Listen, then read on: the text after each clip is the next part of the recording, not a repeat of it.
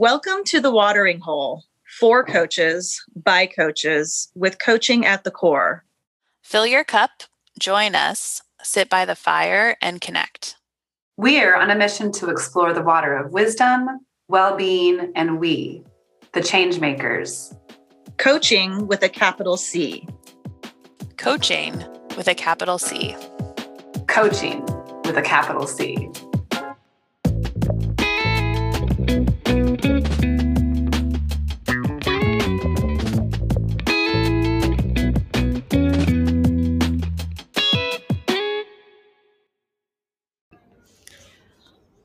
Hi, all, and welcome to the second of a two-part conversation on the intersection of culturally responsive care and coaching.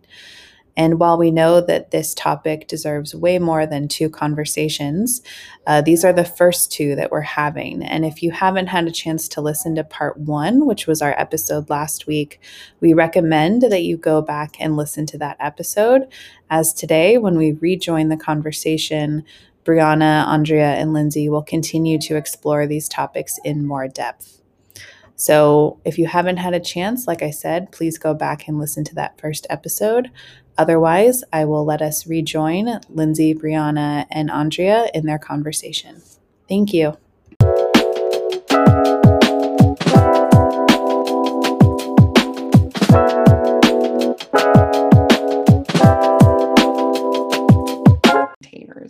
And I mean that specifically within designing an alliance, designing the alliance.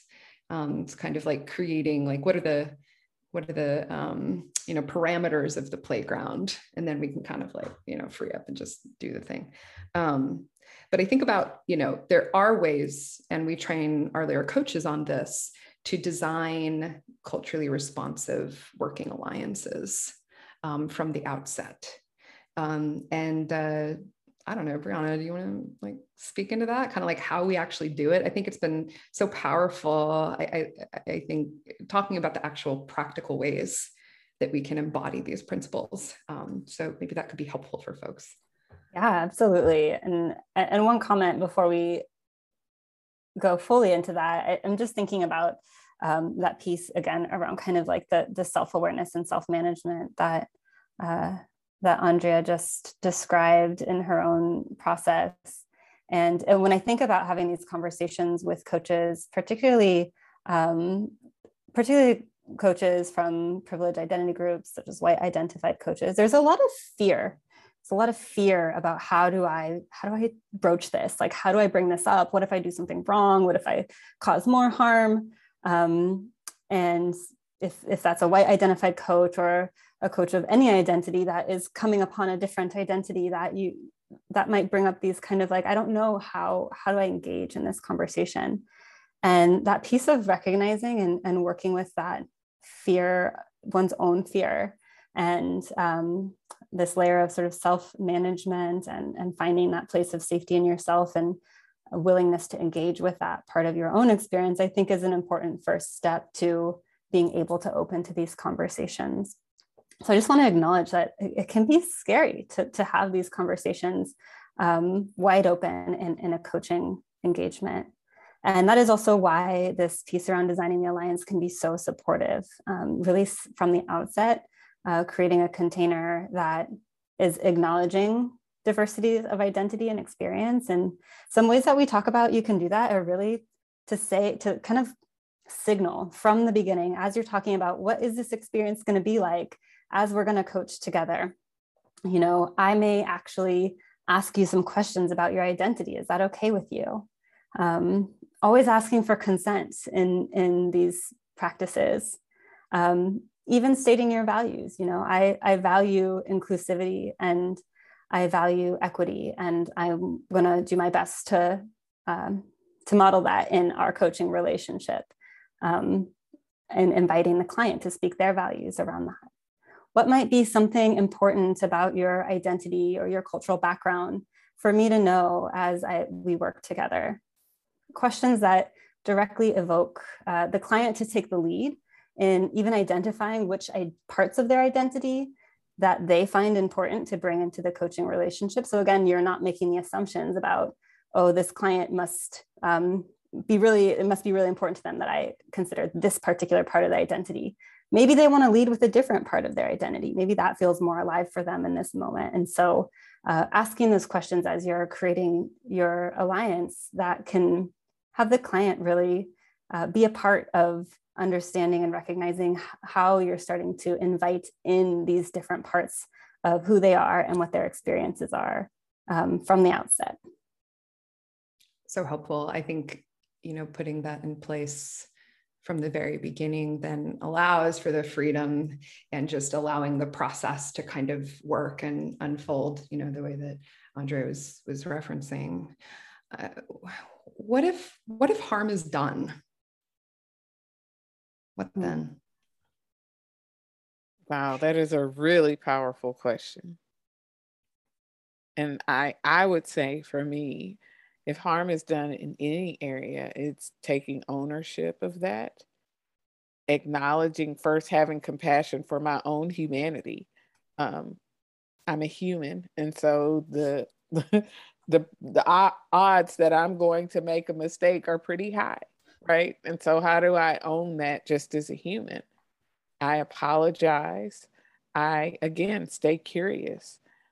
In what ways was the harm done? What might I have done differently? How can I make amends for that? And giving the client full permission to say they don't feel safe.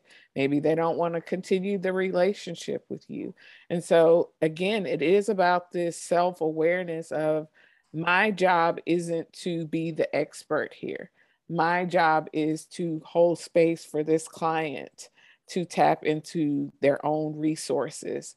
And if I can't provide that in a safe way for them, then it's not a personal thing if they don't want to work with me, right? And giving them that permission to say so. Yeah, absolutely. I would fully align with that. The words that came to mind for me were accountability and repair.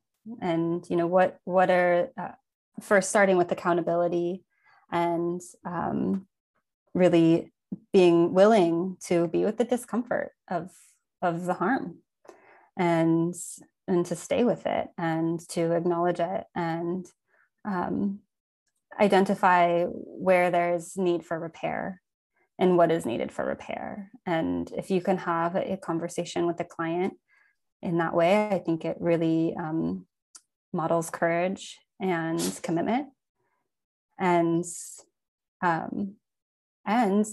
can be very challenging and likely will be very challenging.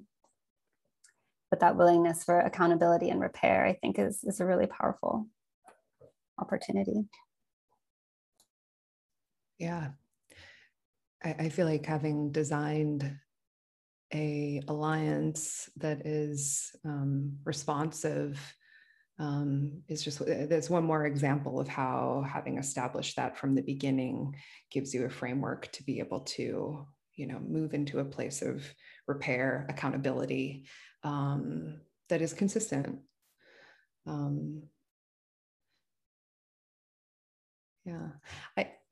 What other examples do we have just from our own caseloads, private practice or Lyric clients, where we've really seen benefit in the outcomes, the coaching outcomes, by having practiced in this way?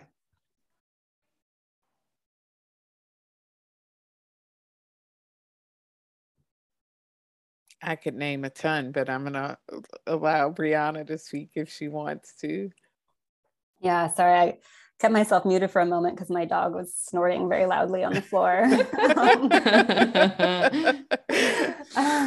He's not into culturally responsive care, obviously. Just snorting about it. It's a first wave behaviorist.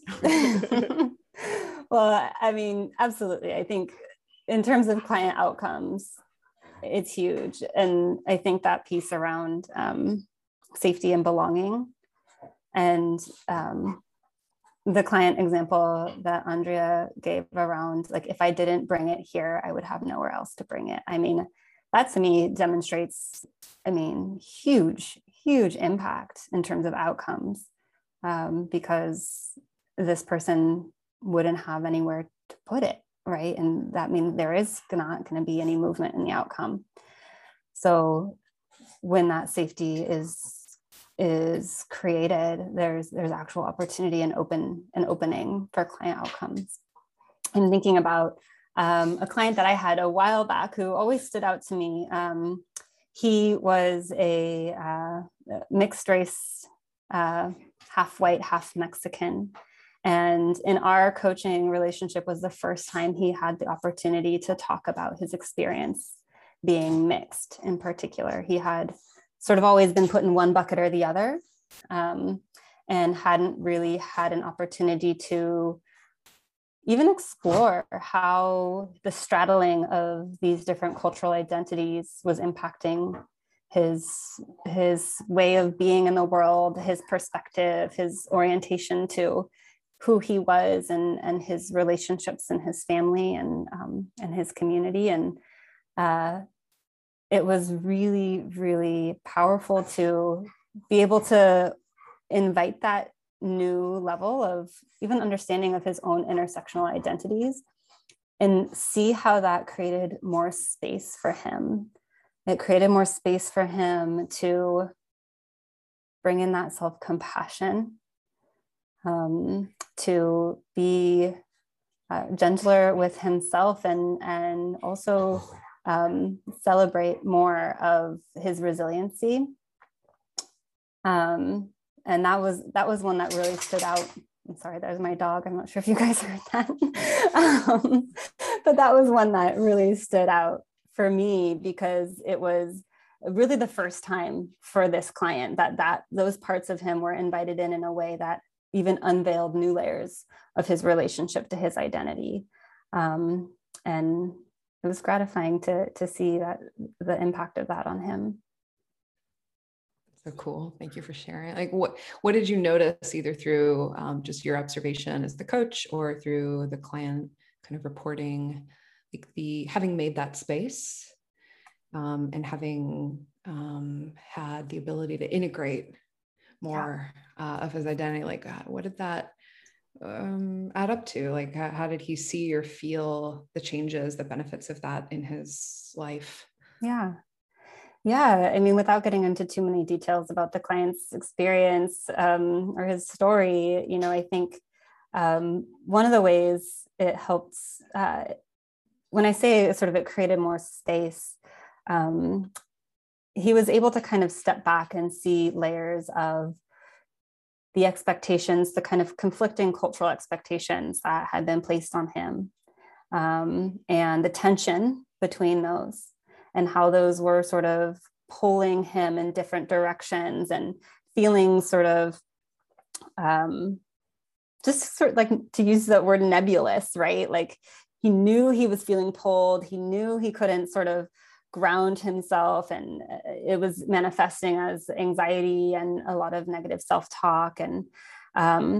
And as we started to kind of peel these layers back of recognizing that, these are cultural tensions, that they're to be able to see layers in the different parts of his experience and how they have both benefited him, or where maybe in particular contexts they didn't serve him as well as they could have, or as what he wanted to be living into.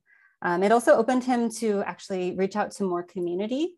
He felt more comfortable claiming certain elements of his identity more fully. And so that expanded elements of his community and who he was able to connect with and who he felt moved to reach out to. And had a lot of,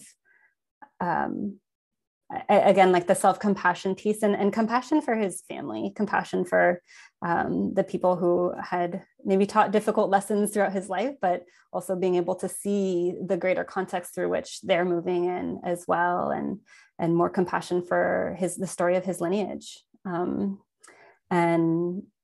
I think that was something that really allowed him to kind of embrace sort of the unfolding and the emergence of where his path was also going from there. Special opportunity. It is. Yeah, I was thinking, I mean, when we say the client comes and they're creative, resourceful, and whole, this client is not feeling whole. They're feeling torn into parts, and you help to bring that into reality of like, no, there's a whole person here who has all of these different pieces that make him who he is, but he doesn't have to pick one or the other or straddle the fence, that he can show up as his whole self in all situations. That is so powerful. Yeah, absolutely. Well, Lindsay, yeah. I'm wondering if you have any insights or stories around, culture responsive care in your practice, and just that, I mean, the passion I've seen you bring to this conversation and this work as we've been having these conversations over the last few months and our work together at Lyra. I'm curious, what's feeling alive for you in this? Yeah.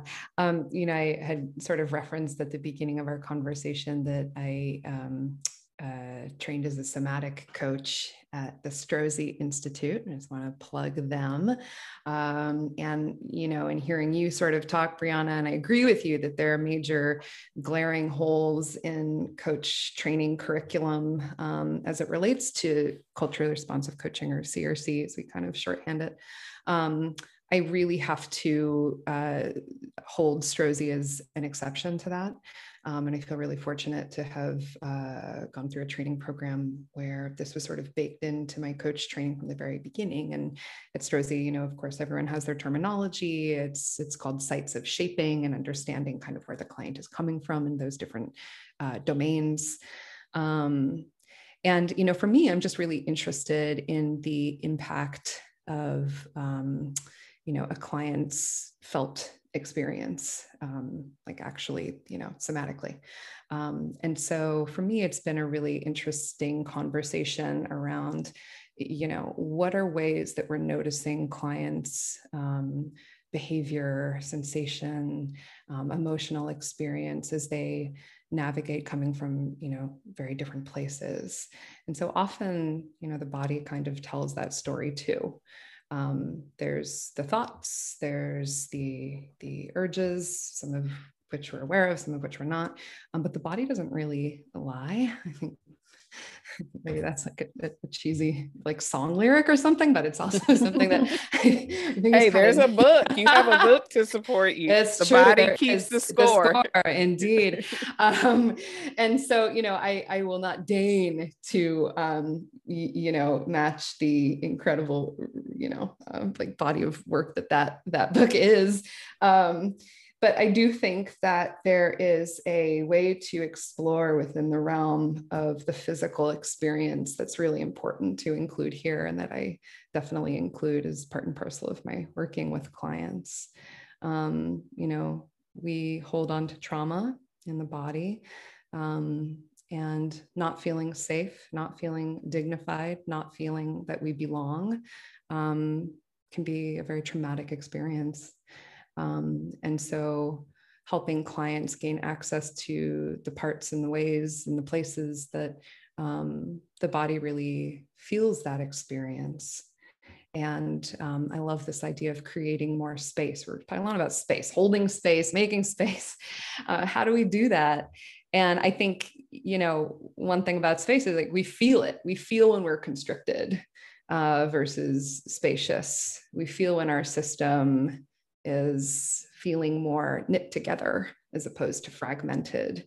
And so all of the ideas that that you all have been talking about today, I hear clients, I observe clients, presenting somatically in these ways as well. And so it's just one more doorway in to exploring experience, and how cool to be able to create not just a sense of ease cognitively or emotionally, but literally actually like in the body. So it's another place to kind of explore from. We've got a few minutes left, and I thought it could be helpful to kind of return to this notion of mental health coaching. And we began by talking about the three pillars. We talked utilizing scientifically validated tools. And we talked about some of the ways that we do that, facilitate that. We have spent a lot of time talking about considering unique client factors through culturally responsive care, of course. But that second one, that coach leveraging coach knowledge and intuition. And I'm curious to hear from you too, like, where does skillful self-disclosure enter into this conversation? And, how do you determine whether to bring that in? Excellent question. Yeah, it is. I can speak to this a little bit. I kind of let the client lead for disclosure, right? If they're talking and then they ask me a question about myself, then that's an invitation, right, for me to self-disclose. Or if I'm noticing that maybe they don't feel like I'm connecting with the story, then I feel like that's another invitation. Like I had a client who was talking, she was there, her whole coaching engagement was about dating and how hard it is to date. And we're into like the third or fourth session, and I'm saying yes, and I'm giving her, suggestions, tools, asking her thoughtful questions. And then she finally said, well, it's really hard out here, and you're married, right? And I said, actually, I'm not, I'm single. And she said, oh, well, then you really get it. Like you really get all. And I was like, yes, I am connecting with you. I am resonating with you on the difficulties of dating in 2021 and what it means to be single. Right. So to me, that was a perfect example of this client is trying to grasp whether I really connect with what they're sharing. Do I really understand the struggle? And when I said that I was single, it was just like almost like a sigh of relief of like, I don't have to keep doing this explaining. You get it, right? So that's just how I self-disclose. I wait for the client to invite me into that space to do so. Yeah, I would echo that in terms of the invitation. And I think there might be some kind of interesting openings in the context of culture responsive care around identity. And, sometimes it can be helpful just to sort of name the elephant in the room if you have different identities and the client that you're working with, to diffuse the space of like, yes, we can acknowledge that like races may need to be a part of this conversation. And I might have I may have a lot of edges and blind spots around your experience, or gender or ability.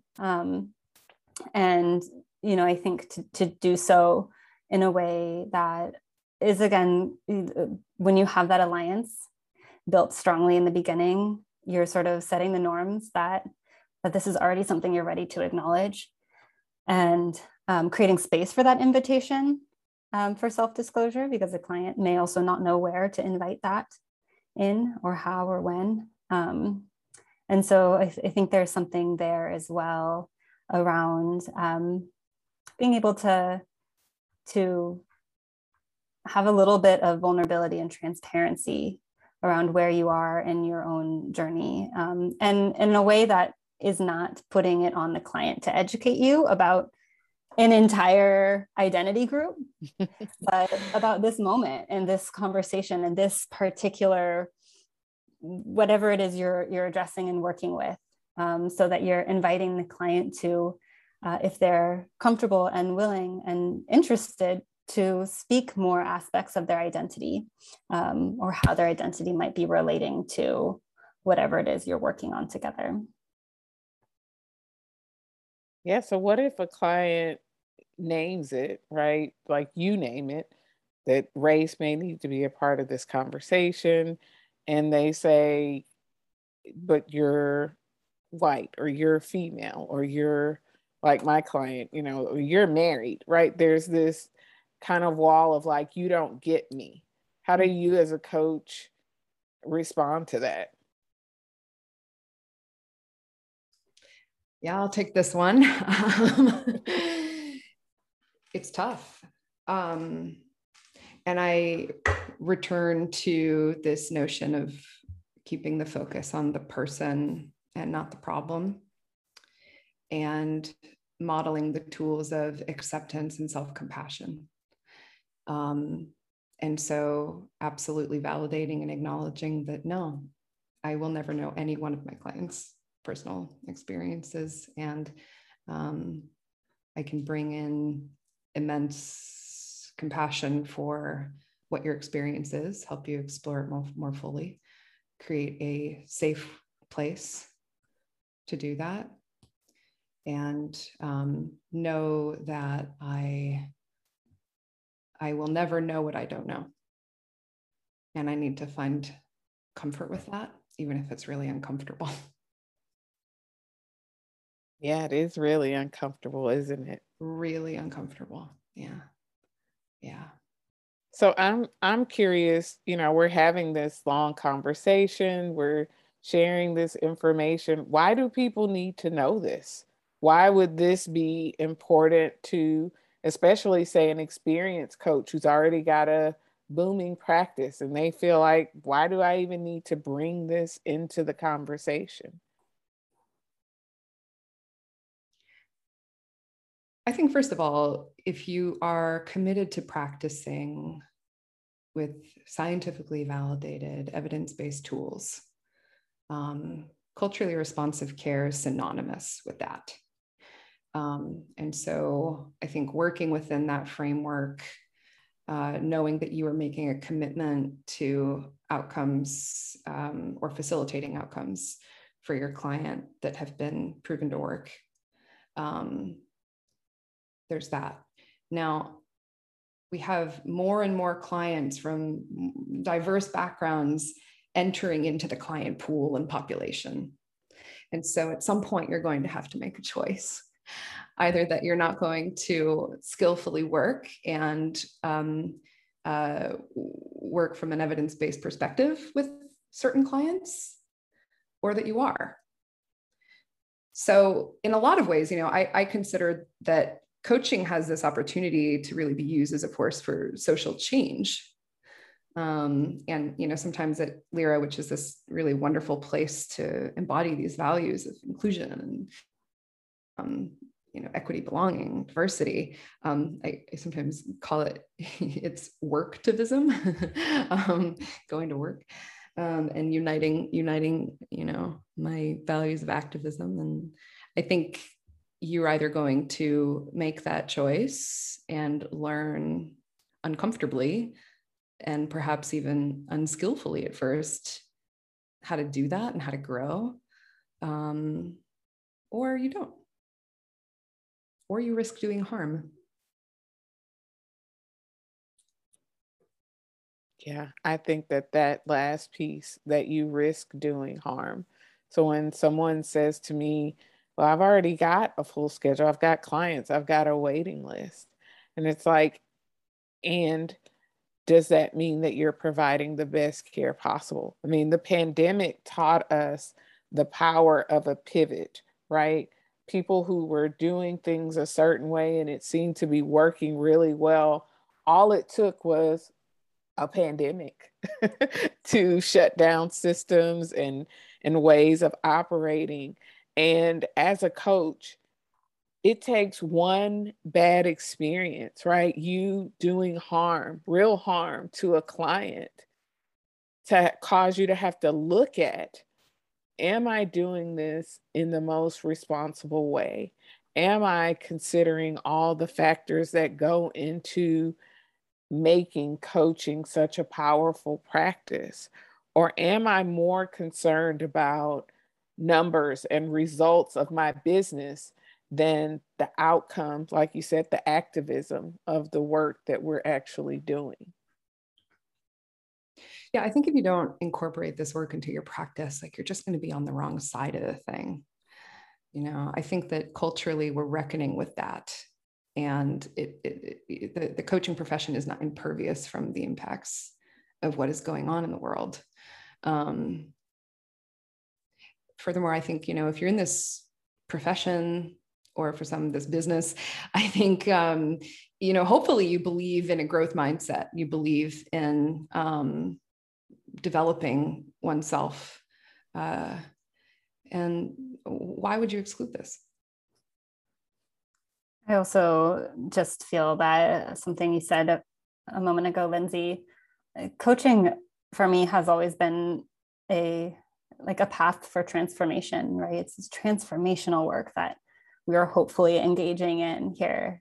And that this work can also be social transformation. It's not just the individuals we're impacting a whole cultural orientation to the world, to belonging, to inclusiveness, to oppression, and really inviting a whole person truly, fully within this context to be in a transformational process is such a powerful opportunity.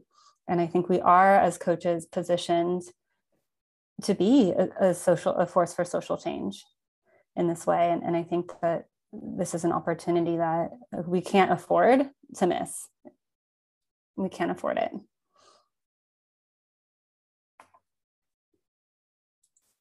I'm hesitant to say anything else because what an elegant and powerful sentiment to end with.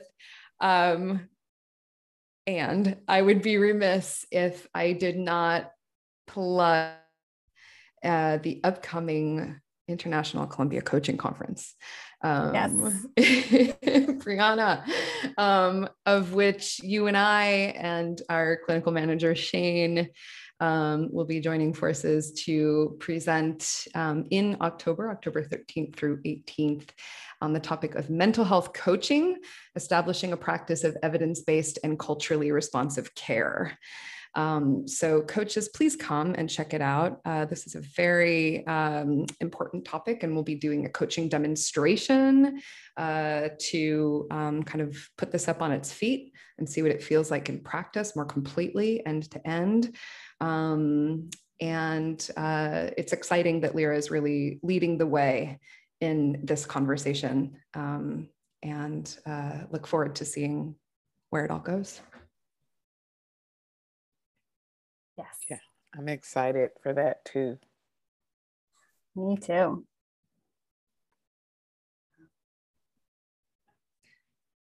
Any final thoughts? Did we leave anything out? I think if I could close with a thought, it would be this. We've shared a lot of like heavy stuff, right? I mean, just the definition of what is mental health coaching. Some people are probably still stuck there. So just naming that this isn't a one and done conversation. This is an introduction into a process, right? We're just bringing this forth. So you may have to listen to this podcast a couple of times. You may have to go and do your own research. But just as you're sitting there pondering, you're like, I don't even know what these ladies were talking about. It's stirring something in you. And like you were talking about that somatic experience, getting curious about that. What is it stirring in me? Why is it stirring that? What's underneath that? Are my own feelings coming into this? And just allowing the information that we shared here to sit with it, not have to have answers for it or defend it or rebuke it, but to just sit with it and let it soak in. So you may have to, like I said, come back and listen 2, 3, 4, 5 times, and that's okay. We're here talking about this. We didn't just start studying this yesterday. This has been something that we've been doing for years. And so don't be intimidated, I think is what I want people to know. Always with modeling the compassion. And yeah, you don't have to do this alone. I won't speak for either of you, but I'm happy to put my email in, I don't know, whatever the blurb or description of this thing is, and reach out. Are you curious about learning more about this? Are you curious about maybe joining forces with our team here and checking out Lyra? Do you want to know more? Let's help each other. Likewise. And I think this piece, you don't have to do it alone, is also so crucial. Like this, we can't do it alone, actually. And so please do reach out or find people in your community you can connect with and listen to this podcast together with them, ask questions, get curious, and do so in community. So true. And I know that that's what Coaching with a capital C is really up to, creating the forum, creating the place, joining the Slack, joining the upcoming training. I think so. Thank you, Megan, for having us and letting us talk about what we're up to at Lyra. Yeah, so grateful just to put this out into the airwaves and let people soak it in. So thank you, Megan. Thank you for having us. And thank you, everyone, for listening.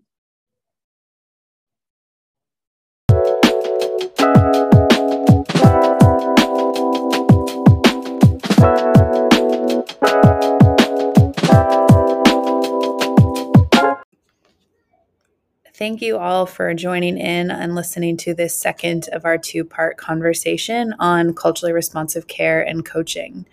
We know that this is a big topic, and we're excited to do more conversations on this as we go forward. And just to say, if you're interested to learn more about Andrea, Brianna, and Lindsay and the work they're doing, please do check out the episode notes so that you'll be able to see their contact information if you're curious to get in touch. In the meantime, thank you again. We know that there's a lot of rich information that was shared here.